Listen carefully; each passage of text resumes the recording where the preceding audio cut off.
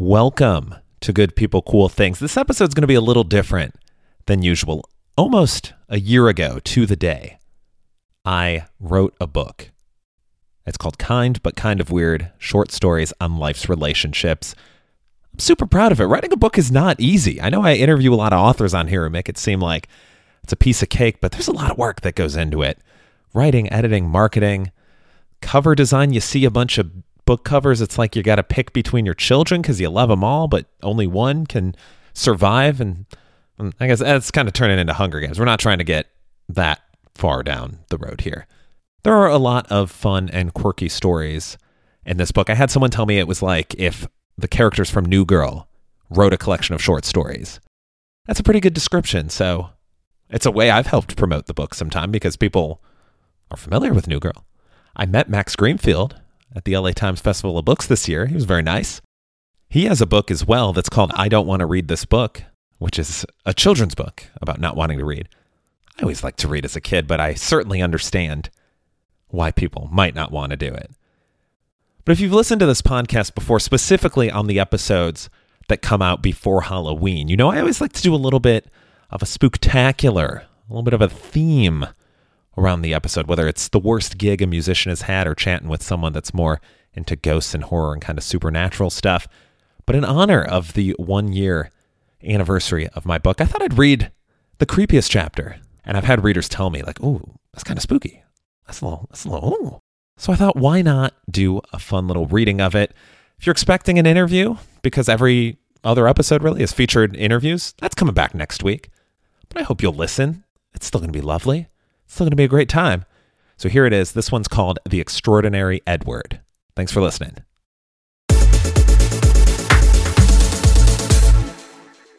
Well, this was certainly going to be a dreadful evening. My girlfriend Emily, who I thought was kind, loving, caring, and any other sweet adjective you can think of, had decided we were going out to see a show. And not just any show. We were seeing The Extraordinary Edward. If that name didn't give it away, The Extraordinary Edward is a magician. I hate magic, and I especially hate magicians. They've always got that fake smile plastered on their faces, like they can't believe they're getting paid to play make-believe. And they always have an assistant who looks like she hates her job and is 100% creeped out by the magic maker, but she needs the money for college tuition, so she puts up with his antics. And magicians always try to interact with members of the audience in that let me humiliate you sort of way. The entire room is in on the hilarious joke, except for the volunteer. No, the volunteer simply gets mocked mercilessly. I mean, how could you not enjoy an evening like that? Emily, on the other hand, loves magicians. Her dad bought her a card set when she was 7 years old, and she thought that would be her career path for years. Once puberty hit, though, she realized she should do something more meaningful with her life, or at least stop buying new magic sets. Of course, that didn't mean she stopped performing magic. I've only been with her for about 9 months, but she's done nearly every trick in the book for me. And by for me, I mean on me.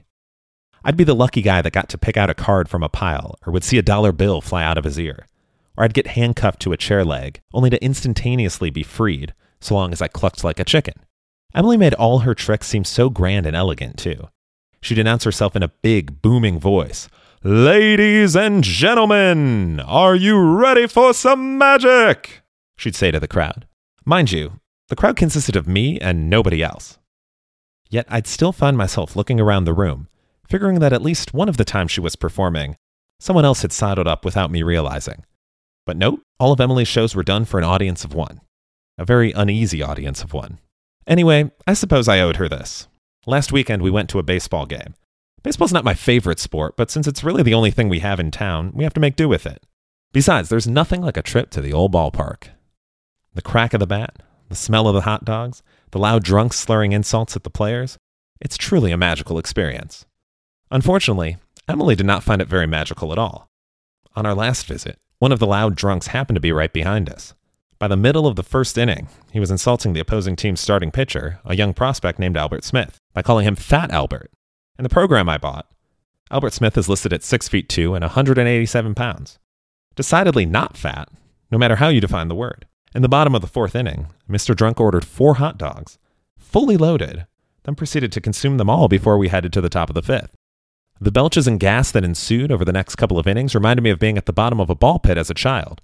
You quickly lose your breath and you do everything you can to get out, but nothing works. It's a sad existence. In this instance, things got even worse. During the 7th inning stretch, the drunk somehow spilled 2 separate beers, the contents of which fell entirely onto Emily's head. She tried to laugh the first one off. That was her good-natured spirit shining through. There's only so much cheap booze you can take to the head before you snap. Since the second spill also resulted in the plastic cup knocking her on the noggin, it's safe to say Emily snapped. She slammed her arms down on her seat, spun her head around to glare at this man who had made her life a living hell, but found nobody there. The guy had already made a beeline to get more beer, apparently thinking he had finished his. I suppose in a way he had, though I wasn't about to wait around for him to return. I looked over at Emily and was certain I saw smoke coming out of her ears. Forget that the game was tied, we were not going to stay until the end. "Let's go," I said. "Great idea," she said through gritted teeth. "Thanks for a lovely time at the ballpark." Oh boy, I had heard that tone before. Emily brought it out about twice a month to let me know that I had really screwed things up. It had been exactly 2.5 weeks since I heard her speak like that, so I was due. We'd only been home maybe 20 minutes when she slyly suggested the magic show. "Have you heard of the extraordinary Edward?" she said. She was coming out from the shower, her hair still wet. It got a little frizzy when she didn't dry it immediately, which made me very happy. Poofy hair is my favorite. "No, I haven't," I said. "He certainly doesn't sound like a modest man, though." "That's really funny," she said. Her facial expression suggested otherwise. "He's coming to town next weekend. He'll be at the Stargazing Theater. I think it would be really fun to go." "What is he, a comedian? A musician?" She shook her head. "Nope, he's a magician." She knew I hated magicians, but she also knew I couldn't say no to this proposal. The look of glee in her eyes made me sick to my stomach. "Well, if you think it'll be fun," I said, "I'll get us a pair of tickets." $75 later, there we were, sitting in our seats at the Stargazing Theater. I usually liked seeing music shows there. The capacity was just over 400 seats, so it was big enough to feel like you were rocking out, but intimate enough to feel like the band was personally speaking to you. But for a magic show, I was just amazed the Extraordinary Edward could even fill up half the room. The Extraordinary Edward's first trick was a card trick. I couldn't imagine this being much different than Emily's little show, so I leaned back in my chair, not expecting much. And boy, was I right. "I need a volunteer brave enough to assist me," the Extraordinary Edward called out to the audience, "because card tricks are so dangerous. You never know what mysteries you may uncover or what paper cuts you might endure. Only a real fool would volunteer for this." "I'll do it," a voice shouted. I knew that voice. It was so familiar, so eager, so... oh no. Emily was volunteering to go on stage. All right. You look like a wonderful volunteer," the Extraordinary Edward bellowed as he pointed into the crowd. Fortunately, it was across the theater from where we were sitting. I breathed a sigh of relief. Emily was not the one being chosen. I gave her a look that feigned a tough luck expression, though on the inside I was dancing.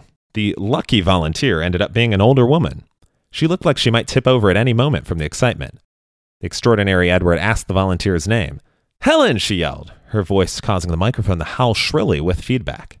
The Extraordinary Edward cringed and shook his head. "Helen certainly has the enthusiasm," he said, "but now let's see if she has the talent to be a successful assistant." Helen's smile grew even wider. The Extraordinary Edward thrust a card into her hands and told her to show the camera what it was so the entire crowd could see it. Nothing fancy. But don't tell Helen that. She moved elegantly, as if she were the Queen of England waving during a ceremony. This seemed to be the most important job in the world to her. Clutching the card in her hand like a baby puppy, she let the audience take it in. The card was an 8 of clubs. "Now that everyone's seen the card," the Extraordinary Edward said, "Helen will place it back in the deck. Face down, please."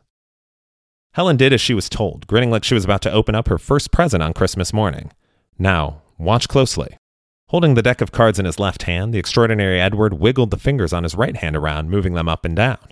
Having seen Emily do this a number of times, and because I have half a brain, I knew this was purely to kill some time during the set. Yet as I glanced around the room, people were sitting on the edges of their seats, mouths agape. After what seemed like a few minutes, the Extraordinary Edward finally yelled, "Pow!" and slammed his hand into the deck. A barrage of cards fell onto the floor, and an audible gasp escaped the crowd. I couldn't help but think of the poor stagehand that had to clean up all those cards. I've had to pick up the fallen remnants of many an Emily trick.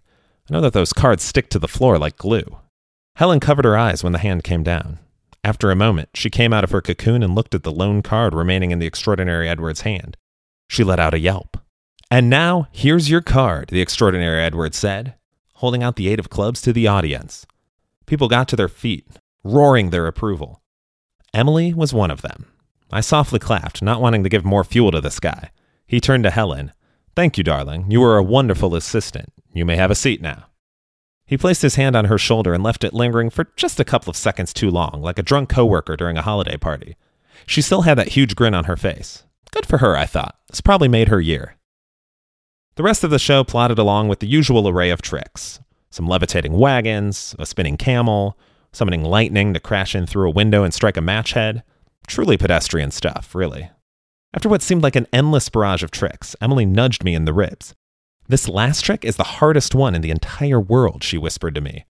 "It's the only one I've never been able to fully understand." "What makes it so special?" I asked. I had seen Emily be confused by several tricks, but didn't want to provoke her any further. "He makes an object disappear," she said, still looking at the stage. "I've looked everywhere to see how he does it. Magic books, online forums, asking other magicians. There are some bits and elements that people have tried to piece together, like they think it's a trap door or a hidden compartment or a mirror or something. But anytime they try to replicate it, they can't do it. Nobody can quite figure it out. I need him to pick me so I can learn how it's done." The extraordinary Edward was scanning the crowd for a volunteer. "My assistant this time must be a very brave soul," he said. "You must have nerves of steel and the ability to stay cool under pressure. Because, ladies and gentlemen, for my final trick, I'm going to make one of you disappear into thin air." Looking over at Emily, I thought her shoulder was going to shoot right out of her socket. Her arm couldn't possibly have been any higher in the air. She had a look of desperation to be chosen in her eyes, as if she were one of the last two people in gym class while the more popular kids were picking teams. There's no shame in being the second to last selection, but people remember who was picked last. If Emily didn't get chosen here, it would be even worse than being picked last. And it would make for one uncomfortable ride home. I concentrated my thoughts, trying to give Emily some positive energy. The extraordinary Edward gazed across the room. He seemed to be studying a few possibilities, mulling over who would be the perfect volunteer. He was a flamboyant showman and milked the selection process for all it was worth, asking sections to cheer loudly if they felt someone in their row should be chosen, and holding a hand up to his ear during the roaring response. When he finally finished trapsing around the stage, encouraging the crowd to hoot and holler until they were hoarse, the extraordinary Edward looked at us, first at me, then at Emily. "Ladies and gentlemen, I have made my decision. You there," he pointed. "You come up here." Emily's jaw dropped. She looked over at me. I looked back at her, then up at the extraordinary Edward. He was not pointing at her. He was pointing at me. That long, disgusting finger, which was probably covered in dirt after performing all this magic, was staring me in the face. "Nah, I'm all right where I am," I said. "She'd love to be your volunteer, though." I gestured to Emily, who had turned a deep shade of red. Apparently being singled out was only acceptable if the extraordinary Edward was the one doing it. "I didn't ask her," the extraordinary Edward said, a dead smile frozen on his face. "I have chosen you. You'll make the perfect assistant, and unfortunately, I'm not going to take no for an answer." This seemed incredibly out of line to say to a paying audience member. I was still planted firmly in my seat, but Emily grabbed my wrist. "Go," she said. "Do it for me. Be the best assistant you can be." With those reassuring words, I slowly got to my feet. You know when someone gets called to come on down on The Price is Right, and they barrel down the aisle like they're the giant rolling boulder and contestants' row is Indiana Jones? It's a wonderful spectacle to behold. My gracing the stage of the Stargazing Theater was the exact opposite of that. I trudged, my feet making unpleasant scraping noises as they slid across the floor. I felt the eyes of every audience member on me and suddenly wished I had worn a nicer shirt. Or at least that I hadn't missed that one spot on my chin while I was shaving that morning. Emily was cheering louder than anyone in the entire building. I thought she was going to get thrown out for causing such a stir. As I finally climbed the top step and walked across the stage, I made eye contact with her. She was definitely happy for me, but it seemed like just the tiniest bit of her wished she were on the stage instead. I shrugged and mouthed, "I tried." The extraordinary Edward held out his hand.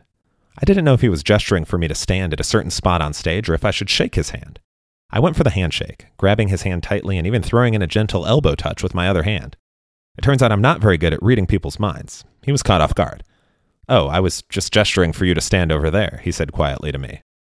I took my place where the extraordinary Edward gestured. He loudly proclaimed to the audience, "This man was brave enough. Brave enough to come on stage as a volunteer who knows he's going to disappear." I couldn't help but think that his use of the term volunteer was loose at best. I also didn't believe I'd actually disappear. Emily had just told me about this trick. I smirked. The extraordinary Edward took notice. "Someone seems skeptical." He was certainly a perceptive fellow, if nothing else. "Let's see if we can't change his mind." I heard a loud noise behind me. Turning around, I saw the extraordinary Edward's assistant. The actual assistant, not wonderfully naive Helen, pushing a large box on wheels. She came up to me while Edward continued blabbering to the crowd. "Just step right in here," she said, unlatching the front. "Don't worry, you won't feel a thing." The inside of the box was, by my guess, 7 feet tall and 4 feet wide, and maybe about 2 feet deep. That wouldn't give me very much wiggle room at all. "It's a little bit of a tight squeeze, isn't it?" I said, without stepping inside. "You're not going to be in there for very long," she said, nodding her head at the box. There seemed to be an air of impatience in her tone. "So, you can get in any time." I sighed and told myself I was doing this for Emily. I turned and smiled at her as I squeezed into the box. She was starstruck, beaming at the extraordinary Edward. He finished his grand speech about the space-time continuum and moved next to the box. "Try not to scream," he said, and cackled. "It makes the disappearing that much more painful." This was starting to get ridiculous. I was quite looking forward to getting out of the box. The extraordinary Edward shut the door. Instantly, I was surrounded by darkness. I kept waiting for my eyes to adjust. They didn't.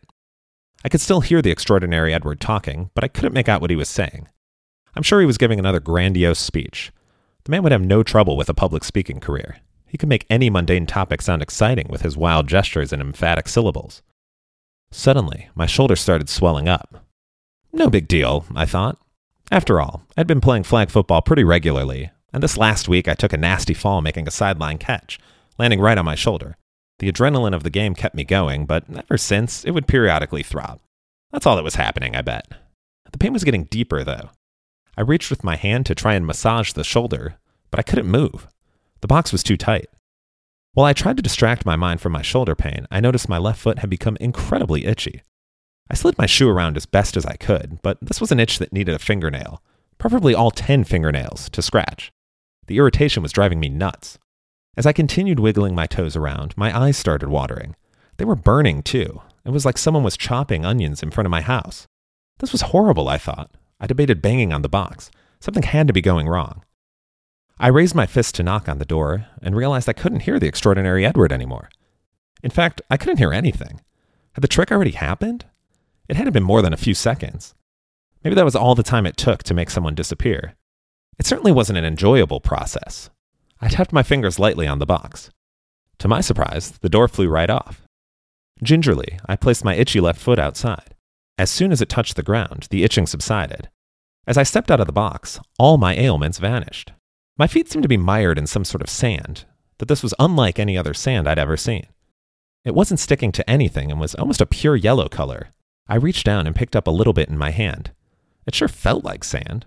Maybe it was normal sand that someone had taken the time to dye. People have hobbies. Perhaps whoever did this just had a really odd hobby. There didn't seem to be much of anything around. I noticed a few lights way off on the horizon, but they might have only been stars. Outside of those small, dim lights, there wasn't a single thing around as far as I could tell. As I let the sand fall from my fingers, I noticed a constant humming in the distance, like a dryer. It reminded me that I needed to do laundry when I got home. My eyes locked onto something in the sand, maybe 5 inches long, a shiny yellow color, almost like a jar of mustard. It stood out even in the yellow sand. I peered closer. It was curved a little bit, and it had something sticking out from the end of it. That something, whatever it was, had twined itself around the middle. I could barely make the object out. "Are you there?" a voice called. Startled, I snapped my head up. Craning my neck, I looked in every direction. There wasn't a person in sight, but I didn't imagine that. I knew I'd heard something. "Can you hear me?" the voice said again. This time I thought I'd try to answer back. "Who said that?" I yelled up at the sky. "Where am I?" "Listen very carefully," the voice said. "This is the extraordinary Edward. First of all, I want to tell you that you did a terrific job as my volunteer. I'm very proud of the effort you put forth, and in case you couldn't hear, the crowd went wild. They loved it." That's exactly what I was concerned about. I had no idea where I was, but at least the magic trick was a crowd pleaser. Perfect. "So, the show's over?" I asked. "I can go home now, right?"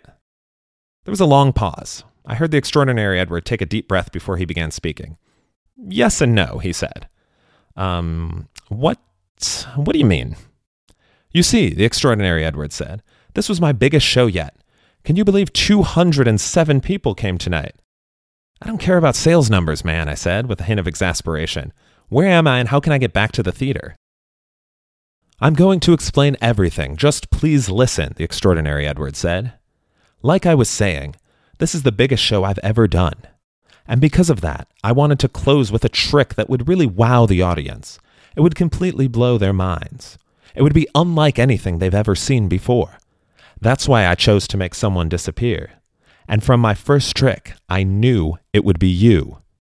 You had been rolling your eyes the entire night. You didn't believe. You were a skeptic. Your attitude made you the perfect subject for my final trick. I knew if I could convince you of the power of magic, I'd have done my job.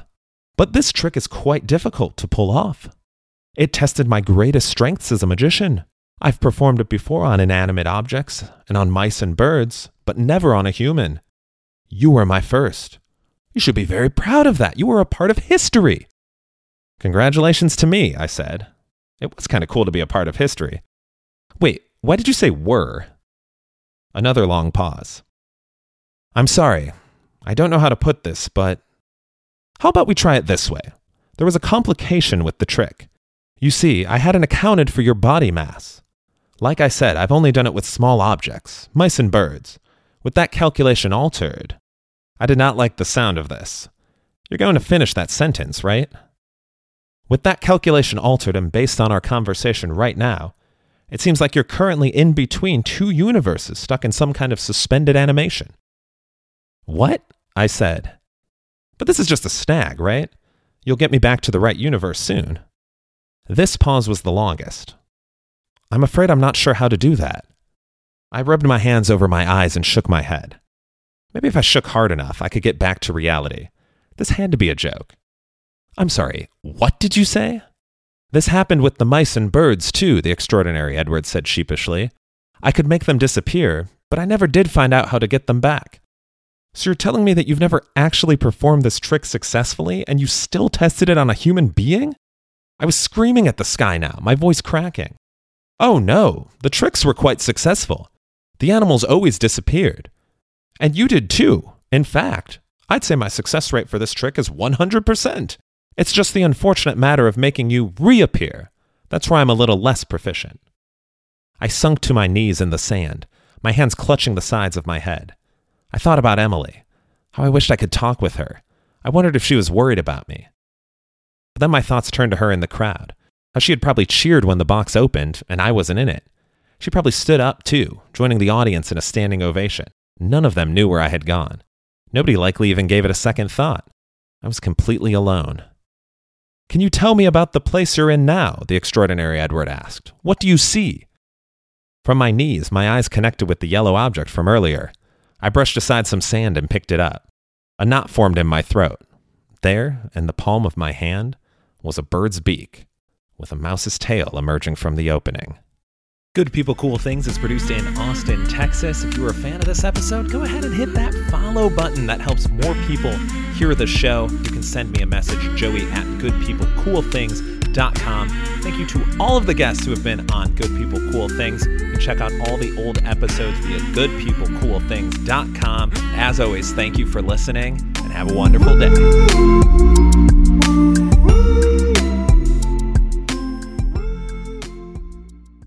Mary redeemed a $50,000 cash prize playing Chumba Casino this year. I was only playing for fun, so winning this was a dream come true. Chumba Casino is America's #1 social casino experience. It's serious fun. With over 80 casino-style games to choose from, you too could win life-changing amounts of cash. Be like Mary. Log on to ChumbaCasino.com and give them a whirl. That's ChumbaCasino.com. No purchase necessary. Void or prohibited by law. 18+. Terms and conditions apply. See website for details. The voice in the preceding commercial was not the actual voice of a winner.